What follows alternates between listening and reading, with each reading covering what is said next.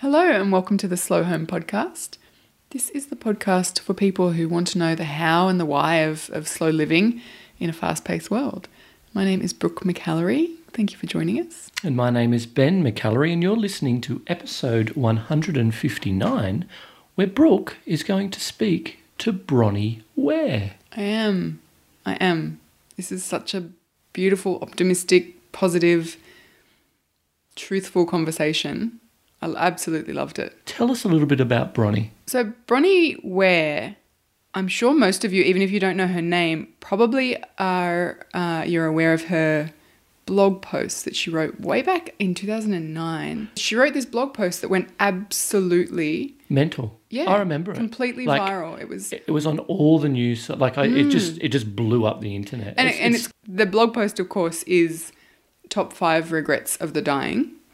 And Bronnie was a nurse in palliative care for a long time and worked obviously with people who were, at the end of their life, their last days. And she would either live with them or care for them in their homes typically. And she heard over the years this common thread of regret that people had when they were facing these last days of their life.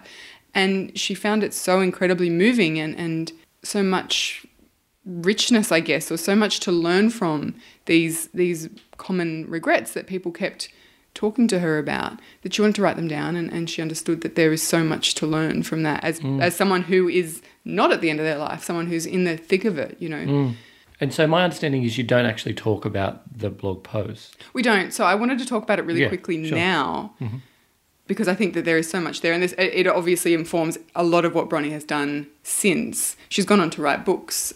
She's got a new book out at the moment called Bloom, which is about facing up to challenges and our upper limits and how to help ourselves kind of surrender into it, soften into it and actually move through it more rapidly with more depth. But so much of what she does now has been informed by her earlier work. And I just wanted to talk about those 5 regrets really quickly because they're things that I think about a lot, particularly with, our exercise with eulogy writing and legacy and that kind of stuff. It's something that I really do consider quite deeply. Mm-hmm. So the 5 regrets that she found most common in her patients were, I wish I'd had the courage to live a life true to myself, not the life others expected of me. I wish I hadn't worked so hard. I wish I'd had the courage to express my feelings. I wish I'd stayed in touch with my friends. And I wish that I had let myself be happier. And I just find them so phenomenally core to That's life. A nice word. Yeah. So if you haven't read Bronnie's post, I highly recommend that you check it out. You can find everything that she's written over at bronnieware.com, as well as links to all her social media and she's got some events coming up at the moment. There's a couple, I think. There's one in Sydney and one in Perth.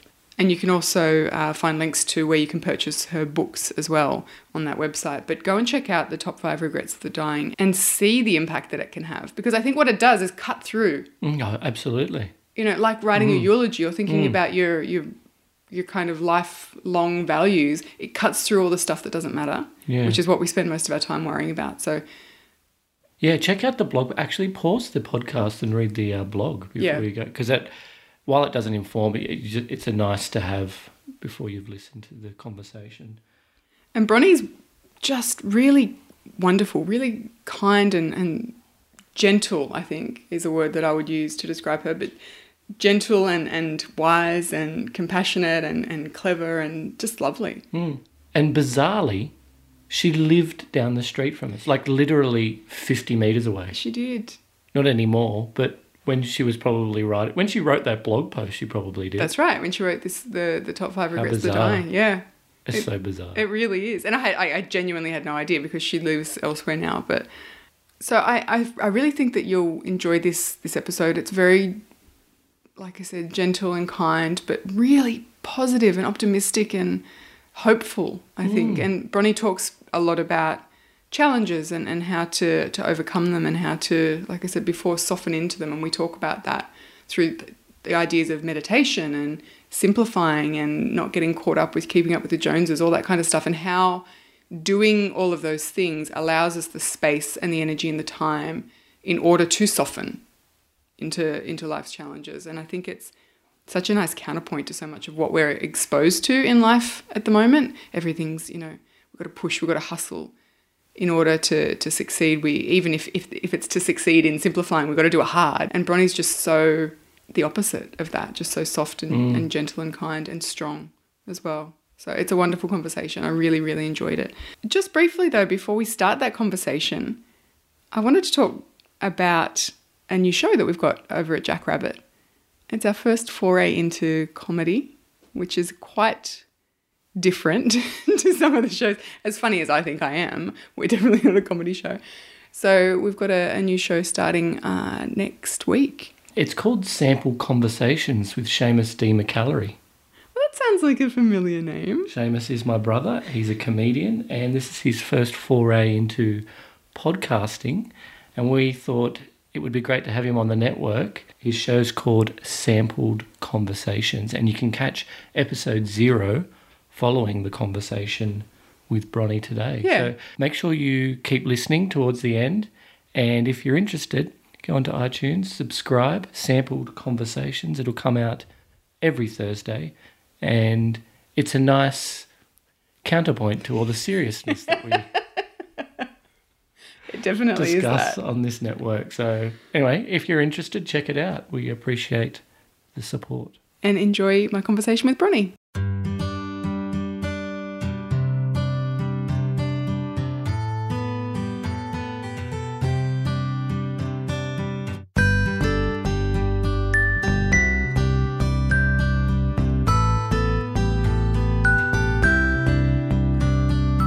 Bronnie, how are you? I'm doing well, thanks, Brooke. Yourself? I'm really well. Thank you so much for making the time to talk to me. I'm really excited to chat with you today. Oh, thank you. It's a pleasure. It is. We were actually just talking off air before I hit record, and it turns out that you literally lived around the corner from me. In the beautiful, up in the beautiful, cool, cold Blue Mountains. Yes, it was a really special time for me. Yeah, so I didn't realise that that's where you were when you wrote, the top 5 regrets of the dying, the article that kind of exploded you into the limelight. But into the cybersphere, yes. Yeah, absolutely. I mean, man, that must have been quite a ride for you when that all happened. Yes, it was. I mean, it was actually about 6 or 8 months after I wrote that. I'd moved up to the mid-north coast by then and was living on a 2,000-acre farm and just hanging out in my tracky dacks by the creek with the wallabies. And it took off then. But I wasn't ready when I first wrote it for that level of success, and I'd been through a huge life-changing time in between when I wrote it and when it took off. So that sort of cracked me open and got me ready. So, it's all in timing. Isn't it? It really is all in time, but it's also all in something that I want to talk to you kind of in depth about today, but all in embracing the idea that maybe the timing isn't with us and that it will be when it needs to be. Yes. I want to say congratulations to you on your success and your writing and your books particularly, and to say thank you as well for the impact that you've had on people's lives. I mean, I'm sure you hear it all the time, but the things that you write about and the way that you write them, it has such a profound impact on people, and not just in the moment, but going forward in very long-term kind of ways. So I really just wanted to say thank you for what you do. And I hope that you know that that's the impact that you're having on people.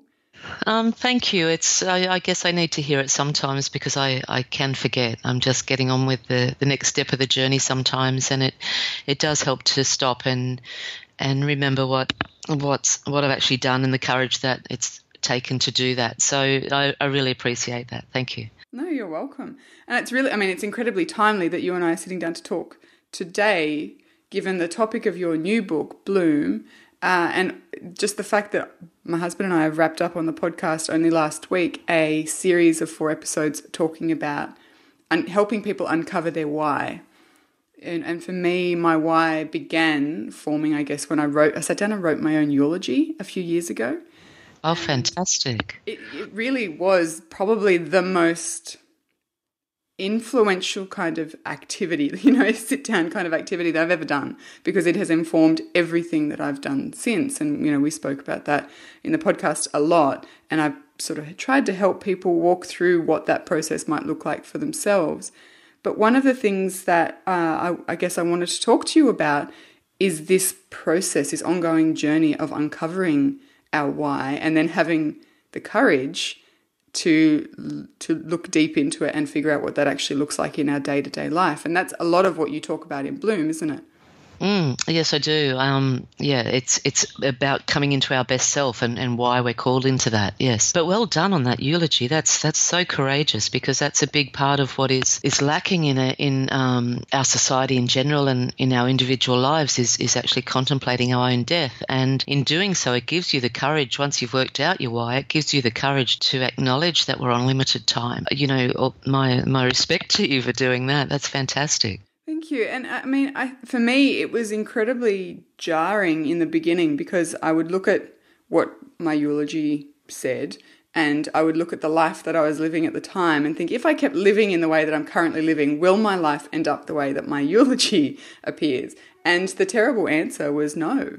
And that was really upsetting and very jarring and very kind of shocking, because up until that point, I guess the best way to describe the way I'd been living was mindless. I wasn't intentional with where my energy and my attention and my time was going. And I think it's this really difficult period of having to readjust what we're doing with our day-to-day in order to live the kind of life we want to live. And you spoke a minute ago about having, a big period of upheaval, and I know you've had, some more periods of upheaval and challenge since. How do you harness those times of real difficulty and use them to move through, rather than just kind of, stop and keep it to the surface of things? Well, I am automatically a positive person. I do look for the positives in things, but that's not denying the growth and the pain that you've got to go through. I think that we can be too optimistic sometimes and just not, in this society, I'll always be happy and look for the gratitude, and I am a really grateful person.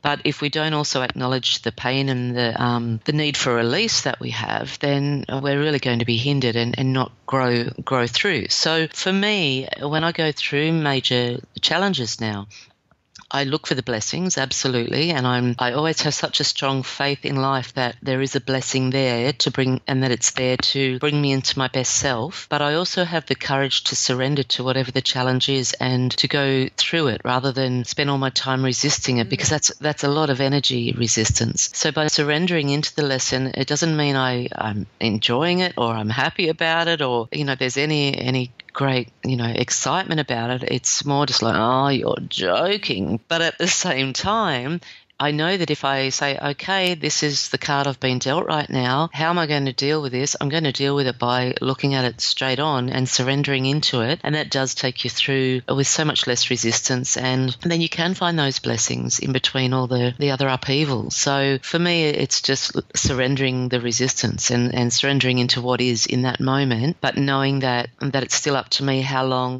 I perceive the lessons, because if I can still find gratitude through them, then they're not going to completely kill me as they could. Yeah, and I think, there's so much that you just said that I want to dig into, but I think the idea of not pushing back against, not fighting that resistance and really just, I talk about this idea of, feeling your feelings, like giving yourself permission to really go deep into your feelings and actually experience the entire breadth and depth of them. Because, like you said, so much energy goes into fighting that, when usually that's the way through. And often I've found in my own kind of, moments of difficulty, that by pushing myself, or not even pushing, like you say, softening or surrendering into what a challenge is or what it looks like, that's where we kind of experience growth and change and further understanding. And I get the sense that that's been your experience as well, that on the other side of those challenges is growth and, more depth or more connection.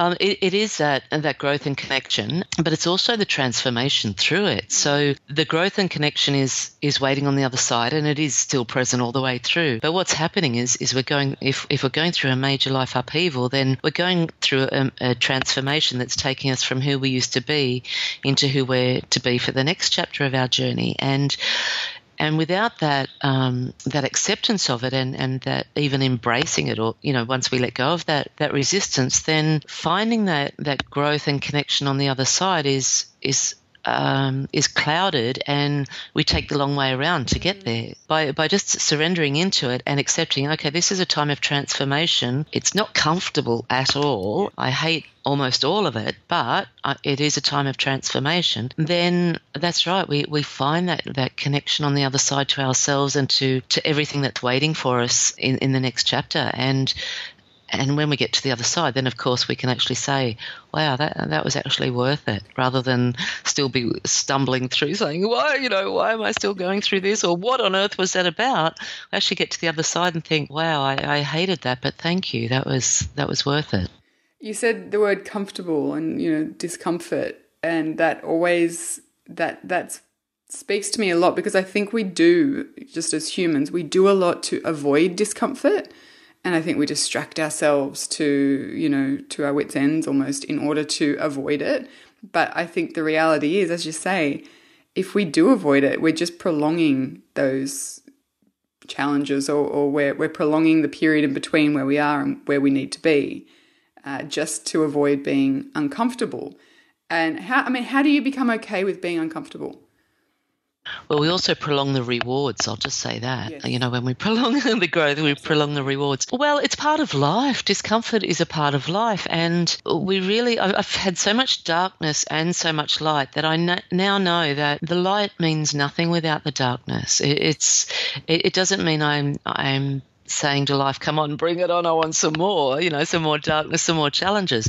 But I could never appreciate ease and joy and flow without the lessons I've had. So I just keep trusting that. So the discomfort, I don't like it, but I trust that it is given to me from a place of love to bring me into my best self. And that always allows me to surrender into it, because I always think, okay, I don't want this, but right now this is the way it is. And that that acceptance does deepen my faith and my level of surrender, and does bring me to a much better place on the other side. What role does mindfulness play in all of this for you? How much of this ability to surrender and this understanding of it do you think has come from mindfulness, and even more specifically meditation? Because I know that you're someone who really does put a lot of importance on meditation as well. Yes.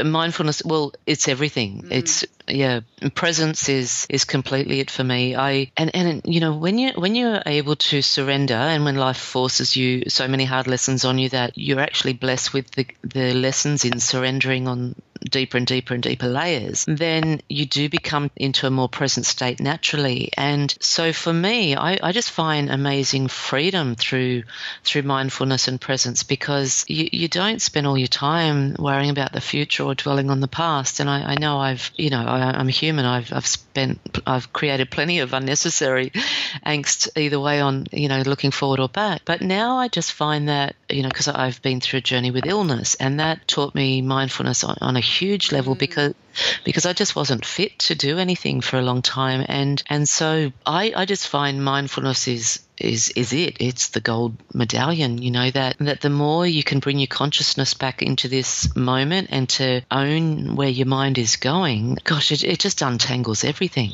I love that. It just untangles everything. And it does. For me, I think we get caught up in what does mindfulness look like? Is it a colouring in book? Is it some kind of particular exercise in mindfulness? Is it something that I can learn at a conference? And it can be any or all of those things. But I think for me, it's just this simplicity of paying attention, really being present and paying attention to what we're doing, regardless of whether that is, as we were talking about, pleasant or unpleasant, or comfortable or uncomfortable.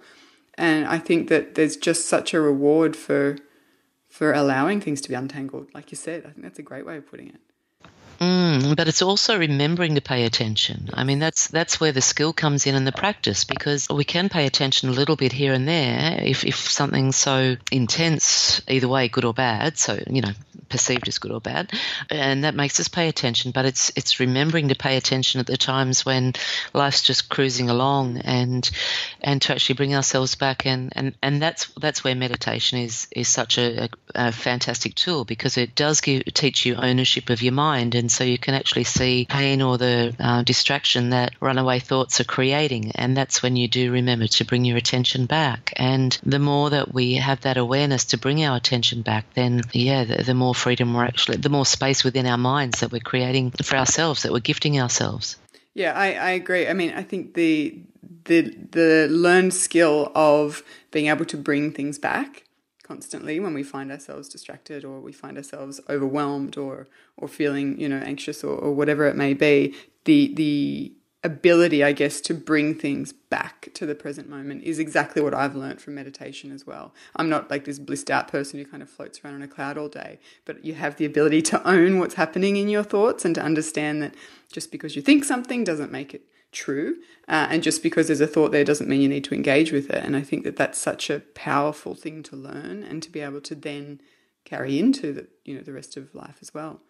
Well, that's wisdom in action. That's consciousness in action, rather than just wisdom in contemplation and considering all the levels and beauty of life in stillness. But to actually apply that to everyday life is fantastic, because that's how we actually create a more flowing life on so many levels. Yeah. So for me and the people listening to this conversation, a lot of what we're aiming for or working towards is a simpler, slower life.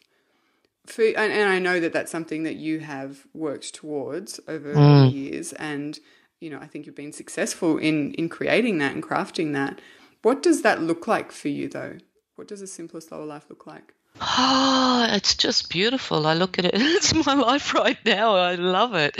It's having space. Space is my medicine, and it's having space to breathe. It's having space to go about your day and do what needs to be done, but without pressure and stress on yourself. And it's also space for spontaneity. It's a lack of clutter on all levels, like within your home, within your mind, within your plans, within your conversation, within everything. So I learned simplicity because I was so poor for a long time, that I just did poverty really well in my first adult years. And so I got to a stage where I was dependent upon food vouchers from charity organisations, and caught up in the Centrelink system. This is a long time ago, but I was so broke that I had to learn simplicity. And then I had a time where I was moving around regularly through house sitting, and so I was packing up my belongings every few weeks or every few months. And so every time something would come in, I would think, oh, do I really, I'm going to have to lug this to another house soon. So is it really valuable to me? Through those sort of lessons and those chapters in my life,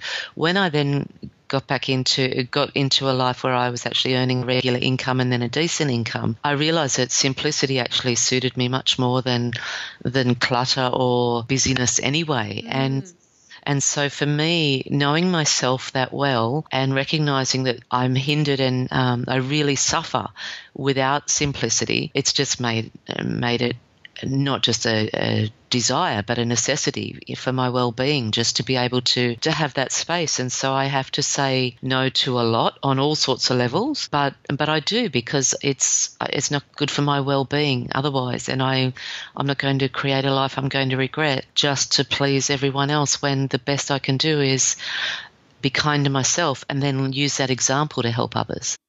Yeah, absolutely. And I think, again, you've just sort of touched on quite a few really important things. The idea of expectations and what we feel like we should be doing for others, first of all, and how we often create a really complicated or overcommitted life because of that. And I think it takes some level of awareness to see that that's what we're doing, and then a lot of practice in saying no and extricating ourselves from things in order to create the sort of life that works for us, not the one that works for other people necessarily. How do you say no? I mean, do you find it difficult to say no? Well, you get better with practice. Yes. And it takes courage sometimes, especially if it's involving the opportunity to make money, because we all need to earn money. And, I've been on a journey with disease, so I wasn't working for a long time and I still need to earn money. But I just know through practice, again, and through surrendering and leaps of faith that I've taken, that when I say no, life gives me shortcuts to where I need to go anyway, when I create that space and that simplicity and keep committed to simplicity. So we can often say yes to things out of fear because we're worried we'll miss an opportunity. But if we're saying no from a true heartfelt place in honouring our needs and our well-being, then life does reward us and say, okay, well, you may have missed that opportunity and a lot of opportunities may have come from that, but this way we'll give you this instead, this opportunity, which is much more aligned to who you are and the lifestyle you need and everything else. So for me, it takes courage and I just say no in a genuine way. I don't say no with a defensive attitude to say, just stop wanting me. Everyone stop wanting me. It's because that's I'm very grateful for that I get so many opportunities come my way, and some I can say yes to, like this interview, because I love what you're doing. So, but as you know, I had to say no to you a few months ago because I just couldn't fit it in. So I just say no from a heartfelt place, and I'm just honest. Okay, I'm sorry, there's not enough time in the day.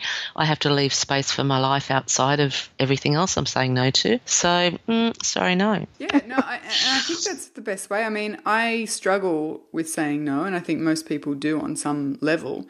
But I'm in a period now of no being my default almost, just for a while, because I've recognised the fact that I'd said yes to a lot of things, some of them great opportunities, some of them absolutely worthwhile, but other things simply because I was afraid of saying no, afraid of letting someone down, afraid of, missing out on an opportunity.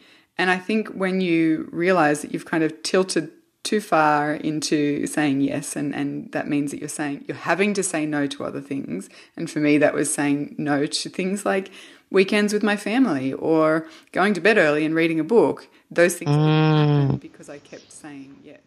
And exactly. When you realise that there is consequence, to tipping one way too far or the other way too far, I think that's a really helpful motivator for me to say no and not feel in the slightest bit guilty about it, because the reason you're saying yes is rather no is because you've said yes to something else. That's fantastic. That's right. Yeah, that's right. And we all have limits, and we need to acknowledge those. I mean, I was forced to learn limits through being ill, but I see everyone has the potential to burn out. And like what you just said about going to bed early and reading a book, I mean, that's just like one of my most favorite things in the whole world. And I do that now instead of emails of a night time, because if you're saying yes to everything, you're on a computer at a time that's not good for your body. You don't want to be on a computer of a night time, and you have to. We have to treat ourselves with that same loving kindness we want to give to other people. That time offline to read a book or hang out with your family or be with your friends or just to be is just brings your best self into so much more presently into everything else that you do then in the public eye. So it's about honouring our limits, because we have them and we know we have them, and we can keep denying them, and our life and our bodies are saying slow down, say no, everything else. We either learn things the easy way or the hard way. If we really want to go as gently on ourselves, we need to have the courage to learn it the easy way and acknowledge those limits early on when before the warning signs become glaring sirens. Yeah. And it's interesting because I think that, I mean, we know that, and I know that, but it took those sirens, it took that kind of crushing collapse for me to pay attention, and I'm unfortunately quite a slow learner, I think. But that's what it took for me, and I speak to so many people who come to this realization that we absolutely have limitations and we absolutely need to pay attention to them, but they come to that realization as a result of some kind of crisis. It might be mental health, it might be a relationship, it might be financial, or it might be physical health as well, but so often it takes that screeching halt of some kind of breakdown for us to pay attention. And you've spoken briefly just a minute ago about the fact that you came to this kind of realization and you've gone through a journey of illness. Did you want to talk a bit about that and how coming through the other side has led you, I guess, to this place of gentleness and compassion to yourself? Yeah, sure. Well, I became a first-time mum at 45, and I was very blessed to conceive naturally and quickly, and I had a very healthy pregnancy. And then just after my daughter Eleanor was born, I had some aches in my hands and feet, and I was diagnosed with rheumatoid arthritis. So I went on a journey with that where I was very determined to do it the natural way and very blinded by my insistence to do it that way, and eventually just ended up so disabled that my daughter was dressing me. She was 2 years old, 2.5 years old. I was a solo mum as well. And it just had to get to the point that I realised just because we can do it tough doesn't mean we have to. And it was such a huge insight for me that it had to get as bad as it did, and it became horrifically bad before I turned a corner. And then I eventually gave into pharmaceutical meds, and they gave me a lot of mobility back, but they also had side effects. And eventually I found my way to the Ayurvedic path, it's been fantastic for me on so many levels, because not only is it a natural path, and so what I take, any pills I take now are only Ayurvedic herbs, and they're all natural. They're completely natural, which is beautiful. But the Ayurvedic lifestyle as well just resonated so much with what I'd been learning in the previous few years with the disease, and that was how much stress affects us and how much happiness affects us. So, one of the prescriptions my Ayurvedic doctor gave to me one day, she said, okay, I'm not going to change your herbs or anything else. All I want you to do until I speak with you via Skype in a few months is I want you to commit to something really fun every single week, and not I've got a holiday coming in a month, or I've got a long weekend in 2 months, or whatever. Every single week you have to do something that is really fun for you, that's not involving the family, that's and it was a prescription that I said, okay, I'll honour that. And that's a cool prescription. Oh, it's fantastic. And she always says it's better to have a chocolate when you're happy than a green juice when you're stressed. It's just don't do it. Don't eat when you're stressed, and don't. So the Ayurvedic path is much more about slow down, look at life, be present, acknowledge the seasons, acknowledge, what your body's telling you, the need for sleep, the get off technology, all those sort of things. And it was all of the things I'd been learning and coming to with my own conclusions, through being ill, because my body was telling me all of these things anyway. And as I was creating less stress and I was learning to say no and I was creating more space, it was benefiting me on levels far greater than my diet. And I was certainly shaping my diet and learning an immense amount of things through that. But I actually found that the diet was almost consequential. It wasn't as important as I thought it was. It is very important, but it wasn't the biggest consequence. It was more about stress and joy and happiness and space and good sleep than the diet supports that. But it's through illness we can, especially on the wellness path, you can get blinded just by the diet being the only medicine. And so for me, I'm now at a place where just before I had this interview with you, I jumped on my push bike and went for a half-hour ride, and because that's part of what I do now. And I couldn't have even got onto a push bike 3 years ago. I was, using a wheelchair any chance I got, and at airports and a few other places. And I couldn't walk on grass. This morning I hung the washing out on, and I was bare feet on the grass because I just can't get over the gratitude for such simple pleasures. So, life has taken me on a massive journey, but it's enabled me to now share that wisdom onward, because I'm not learning it from books. I've learned it from life experience, and for that I'm immensely grateful. Oh, that's so wonderful. I'm so glad to hear that you're able to do these things now and that you're continuing to recover, because I can't even imagine what that would have been like for you, and then to have your young daughter as well, there as part of your life, and feeling all of that, and the things that you couldn't do as a result. And I'm so glad to hear that you're able to do them. I think you mentioned before the necessity to slow down and tap in. And I think that it's no secret that the world is traveling at hugely fast, hectic, crammed kind of pace now, and everyone, or almost everyone that I speak to, is feeling that. And when I say to them this idea of slowing down and tapping in and paying attention, it's almost kind of laughable to them that it's possible to slow down, because everything is so stressed and everything is so sped up, I guess, and the expectations and the obligations are felt so keenly. What do you,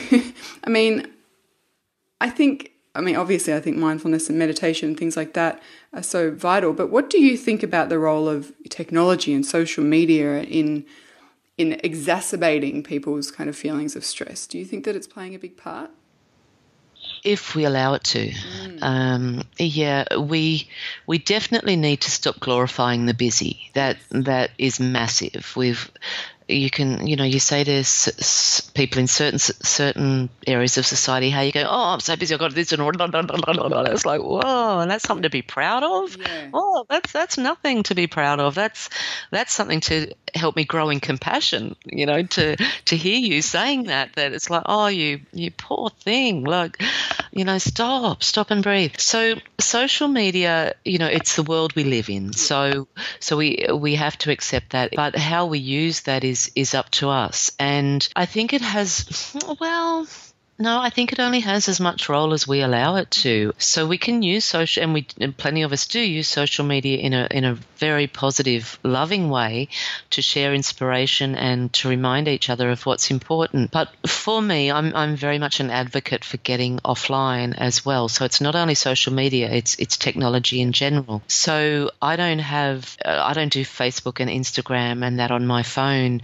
I actually have them on my phone in my little travel file, my travel folder, and I use them when I'm traveling if I need to. But other than that, I do them when I'm at home in my office at home. And so I can take photos when I'm out, and the photo might be from the morning, but it'll be posted in the afternoon. Or if it's posted in the morning, it's because I've come home and I've posted from there. So it's how we choose to use it. And I don't do emails on my phone at all. And people learn that there's boundaries. If you create your own boundaries and use social media and technology in a way that works for you, it may not be the norm. You may not get as many followers as everyone else, and you may not be perceived as successful as other people and whatever, but I don't really care, If you're living a life that's true to yourself and you're actually contemplating your eulogy or your deathbed, and are you going to have regrets? Well, for me, what I'm going to have bigger regrets about would be that I spent more time on social media than socializing in real life. Yeah. And that's a bigger regret for me, or not having the courage to let go of how I'm perceived over living the life I want to live. So the more we can contemplate death and our limited time that we're here, the less social media shapes us. And social media is a beautiful thing. It can be a really beautiful thing. I've had so many fantastic incidences and experiences through social media, and contacts have been made, and it can be a beautiful thing if we don't allow it to shape us in ways it doesn't have to. We don't have to give it that power. Absolutely. I couldn't have said it better myself. I wouldn't have the job that I have if it wasn't for social media and the internet and technology. So it's not like I'm anti-technology, but I think we've stopped using it as a tool and we've started using it, as part of life. And I think that they're very different things. It can be a wonderful tool to use, but like you say, take the power away from social media and actually put it in a little perspective. On my deathbed, I am not going to lament the fact that I didn't have enough Instagram followers. Like, that's not going to be something that concerns me at the end of my life, and that did not feature in my eulogy. And I think that what I love about what you do say is that it really elevates you to this 10,000 foot view of life, and you're like, is this really important? Does a Facebook friendship with someone I've never met, is that really important? Does this really matter? And the answer, of course, is no. But we get so caught up in what a successful life looks like, or what we should be pursuing as, a measure of that success, that we kind of lose sight of the things that really matter. And that's what I love about getting back to the why, or back to the, the center, the purpose, the things that are really important to us. And that takes courage, because it goes back to that first regret that dying people shared with me, that wishing that they'd lived a life true to themselves, not a life other people expected of them. It does take a lot of courage to let go of what people think of you and what people expect of you. It takes an immense amount of courage, but it also brings an immense amount of freedom. Yeah. Yeah, I mean, and for anyone who's listening thinking, how can I do that? Like, how can I let go? I mean, obviously the first thing they should do is go and read your books. But the second thing, I mean, what's one thing that you could suggest to people who are just terrified of what it means to not care, or what it means to let go of caring what others think we should be doing and embracing what we want to be doing? What's one thing you can do? Just do a step by step. Take one step toward something that you want to do that scares you, or because of how it will be perceived. Just do everything step by step. Don't think too far ahead, and just grow into it. And as you do, you'll know how to deal with the next level of resistance from others or whatever. But just go one step at a time and know that you're on limited time and this is your life. Yeah. Yeah, that's so beautiful. And I think it speaks to one of the biggest things that I see people struggling with is we get overwhelmed by the enormity of changing the way we live. You know, if we're looking at where we are at point A, which is thinking about changing, and point Z, which is the kind of life we're heading towards, we can't see all the steps that are involved in that. But what we see is the vast distance and the difference between where we are now and where we want to be. And that's scary and overwhelming. And I mean, I'm very similar in the advice that I give to people in just take that first step, because once that first step has been taken, the second step becomes apparent. Yes, that's right. It reveals itself. And I write about this a lot in Bloom, in my new book, that about timing and readiness. And so we have to grow into that Z point that we're aiming toward. We have to grow into the dream. So it's okay to not know how it's going to turn out, or to be scared about the end result, because we're not ready for it yet. So if we do just deal with that first step, we're growing into that readiness. And then as we grow into that first step and it fits us, then, as you say, the next step becomes apparent. So it is a journey, and as cliched as that is, it is a journey, and we grow into it. We grow into the life that we want, step by step. We do, and aren't we just so addicted to instant gratification? I think there is a whole relearning of delayed gratification that needs to happen for a lot of us too, in order to be okay and to surrender, I guess, to the process. Well, that brings us back to mindfulness, because there is gratification in mindfulness, because we can actually stop and think, okay, I'm actually doing really well here for this moment. You know, this is better than where I was before. You know, if I can look back on who I used to be from where I am now, I can give myself gratification for what I've done. I can be grateful for this moment, for what it's offering me, whether that's a bike ride, something as simple and beautiful as a bike ride in the autumn sunshine, you know, rather than the big, huge achievement on, in the public eye. Yeah, absolutely. And as you say, those moments of fun, even, you know, fun that's been prescribed to you as a weekly medicine, they're the things that we remember. They're the rich ones. They're the important ones. You know, one of my favorite things to do is sit with my family on a Saturday or a Sunday afternoon in the backyard and have a little campfire and listen to music. I mean, that's the simplest thing, and it's one of the richest, most delightful things that I can do with them at the moment. And that all that takes is us giving time for it, you know, and being open to it and not being distracted and not sitting there being on our phones while we're doing all those things. And I think, yeah, it's in those simple joys that so much of the gratification and the beauty lies. Well, that's life. That's living. You know, that's the real stuff. That's that's the crazy thing about how society's perceived now, that you know, how success is defined. I mean, success is defined by leaving the space to do that, because that's what real life is. Yeah, it's interesting actually. Before we wrap up, I had a conversation recently with a woman named Annie Razor Rowland, who's written a book called The Art of Frugal Hedonism. And she talks about how, living a simple lifestyle has allowed her enormous freedom in terms of, time and space and experiences. And she said so many people are envious of the life that she leads, but she sees them working so incredibly hard to gain, status symbols or whatever it might be, to have a bigger house or to live in a flashier neighborhood, and spending more and more time at work, more and more time not doing those things that she gets to do because she chooses to live in a particular kind of way. And it's really interesting to see that the people striving for, the next rung on the ladder look at the simple life that she's living and see something enviable, not understanding necessarily that that's actually within their grasp, if only they'd let go of the thing that they were striving for. Well, all of us are guilty of it to a degree. It all looks ideal, and even in Bloom, I fell in love with this particularly glamorous house, and through the journey of making, wanting that, I had to really reconnect with myself and realize, hang on, with that comes maintenance, so many other things. It's a bigger house, and then I stripped it all back and just thought, that's actually not what my heart's asking for. It's what my mind wants, but my heart doesn't actually want that. And I undid it all and pulled it right back to simplicity, because that's the truest language of my heart.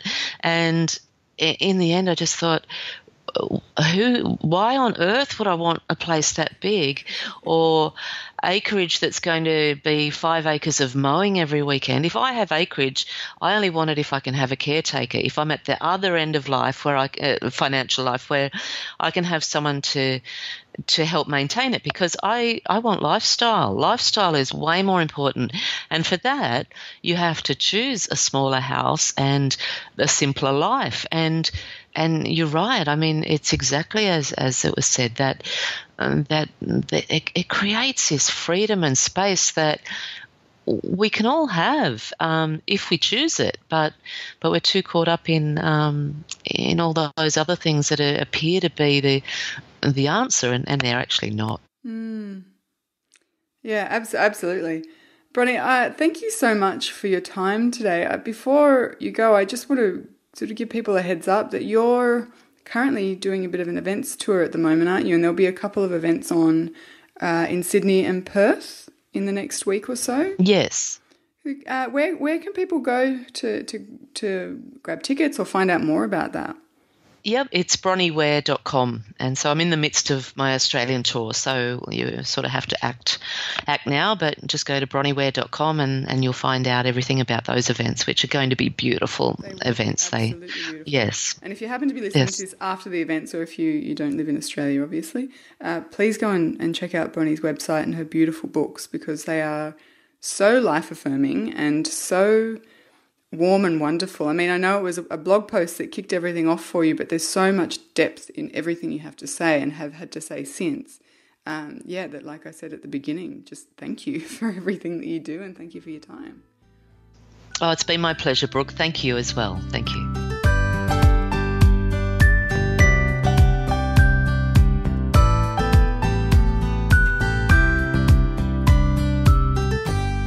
If I'm not going to do this unless you give short answers. No, Morgan, we're doing the promo now.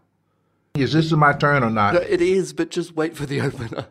82.8 Scrum FM! Cause nobody can do it like Seamus. Seamus is trustworthy. Seamus is curious. Try to take Seamus, and you've got one hell of a fight on your hands.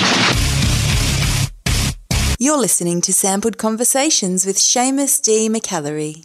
Yes, this is Seamus D. McAlary from the Scrub FM network, broadcasting all the way across regional New South Wales, and I am very excited today to be partnering with Jack Rabbit FM and bringing you to your feed my new podcast, Sampled Conversations. I've been lucky enough to interview some of the biggest names in show business, and now I bring you the best of the best. Some of the most intriguing and thought-provoking conversations I've had with celebrities ever.